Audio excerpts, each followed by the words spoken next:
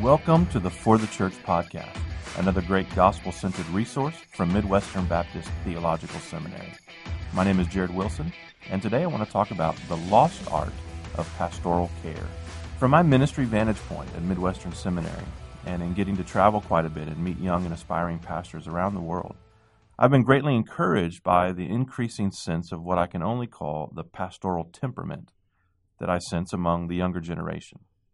What I mean is, I sense, and I hope that I'm right, that something that has come alongside the gospel recovery movement is not just a recovery of theology, expositional preaching, missional church planting, and the like, but also a recovery of the active and intentional shepherding of the people of God. Our ancestors used to call this intentional shepherding the curing of souls. A lot of us still remember the winning of souls, and we employ that concept in a variety of ways, from end-of-service invitations to door-to-door evangelism or gospel sharing in backyards and coffee shops and airplane seats. But the curing of souls, I'm afraid, has fallen on hard times. You get the impression from some church promotional material that our only job is to win the soul, and then the soul is really sort of on its own. But Jesus did not say simply to go out into the world and make converts of all peoples. He said to make disciples. And this means the pastoral enterprise cannot begin and end with a public proclamation and private planning. It must be applied in personal care. As John Piper has famously warned us, brothers, we are not professionals. The phrase is antiquated today, of course. Curing souls may conjure up the image for some of an old-timey physician or apothecary, promising some magical elixir for our spiritual maladies. Or more crudely, it may simply remind others of curing meat. But while the wording may be old-fashioned, I certainly hope the concept is not. To those in the church committed not just to preaching and teaching and prayer, the primary tasks of the church elder, to be sure, but also to home and hospital visitation, counseling, personal discipleship, to helping people think and helping people die, I want to offer my warmest thanks and profoundest salute.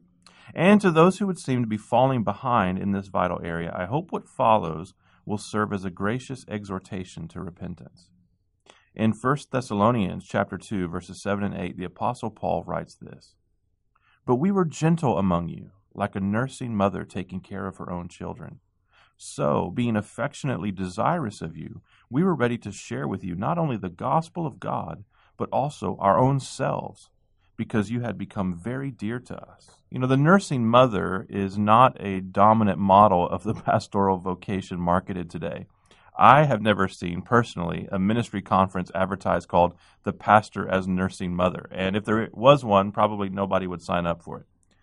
But this is exactly the image that Paul here is introducing as emblematic of the pastoral task. Why does he use this maternal image to reflect being affectionately desirous of this flock and sharing not only the gospel but his very self with them? Well, there's three reasons, I think, and I'd like to offer them to you briefly.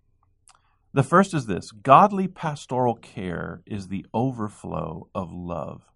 Godly pastoral care is the overflow of love.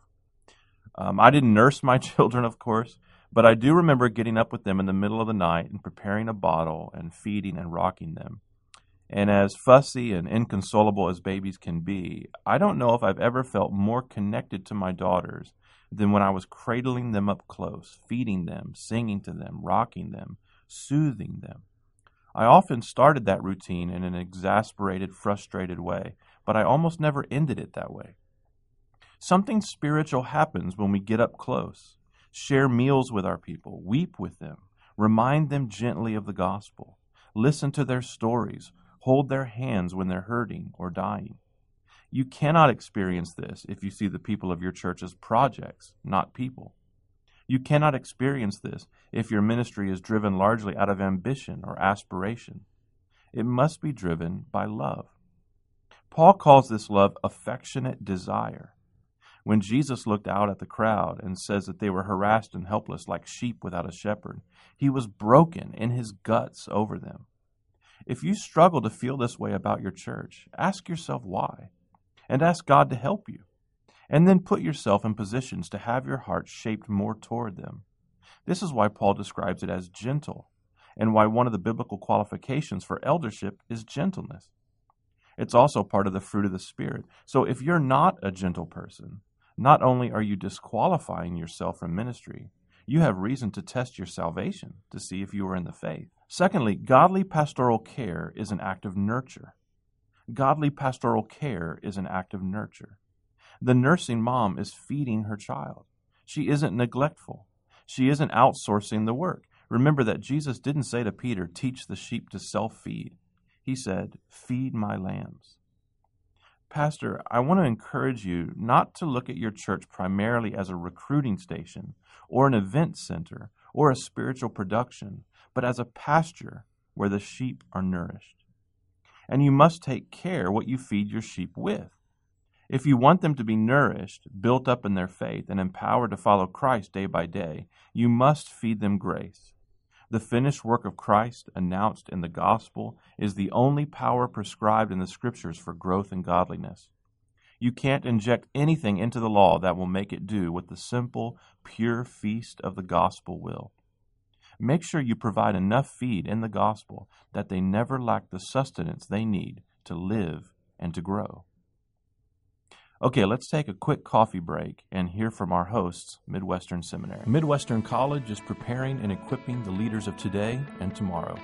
Our students continue to be agents of change both in the United States and around the world. The unique community environment at Midwestern College fosters spiritual, personal, and academic growth as students deepen their understanding of the Word of God and the world He created. With our dual degree option, students can get grounded in the truth while getting ready for the marketplace. Our Accelerate program allows students to pursue both their Bachelor of Arts and their Master of Divinity simultaneously in one intensive 5-year program. Midwestern College, both residential and online degrees available. Midwestern is the sensible option for preparing and equipping the leaders of today and tomorrow. Find out more at MidwesternCollege.com. Midwestern Seminary's Doctor of Ministry degree program is your next step in training for local ministry.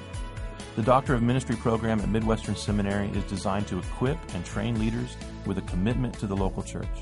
With multiple emphases available, including counseling, church revitalization, expository preaching, leadership, and missions, among others, your program provides the equipping you need in practical theology for direct church work and ministry leadership. And because all of our doctoral programs are modular, you don't have to leave your current ministry to pursue your degree. For more information, visit mbts.edu today. That's mbts.edu. All right, we're back. I've been talking about soul curing, the lost art of pastoral care. And I've given you 2 perspectives so far on pastoral care. The first was godly pastoral care is the overflow of love. And secondly, godly pastoral care is an act of nurture. Well, here's the third and final point. Godly pastoral care is an act of self-giving. Godly pastoral care is an act of self-giving. The nursing mom brings her baby to her breast. She is giving of herself. She cannot give what she doesn't have. This is why Paul connects the image to sharing our very selves with the church at Thessalonica. You know very well, Pastor, that pastoral care is costly. It doesn't just hurt your brain, it can hurt your heart. Sometimes sheep bite. The weight of ministry will keep you up at night. It will many times make you feel drained. In 2 Corinthians chapter 11, Paul talks about the anxiety he feels for all the churches. And godly pastors know what he means by this anxiety, the spiritual weight of responsibility.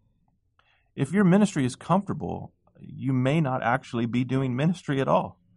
Godly pastoral care is self-giving. This means, Pastor, that to give adequate care, you must give adequate time to be nourished yourself. You cannot give what you don't have. This is not a call to be self-centered, of course, but to be self-aware. During my last pastorate, one dear lady who began as one of my most serious scrutinizers became one of my biggest supporters. When you can turn a critic into a colleague, something extraordinary has happened, because usually it runs the other way around. But this woman watched me for several years up close, and she asked me lots of questions about motives and intentions, and she saw me at my best, and she saw me at my worst. She got, for better or worse, a piece of my heart. And she ended up being the last saint I had the privilege of helping pass into glory, the last funeral I preached before my time of service there was up. And over the several months it took her to die, I was one of the few she let into her room in hospice at any time, to talk, to pray, to read scripture. Why? Because when I first came, I was just the preacher, but I had become, over time, her pastor. No, this isn't new, and it's not innovative, it's not rocket science, but it is vital to the work of the minister and to the life of his congregation.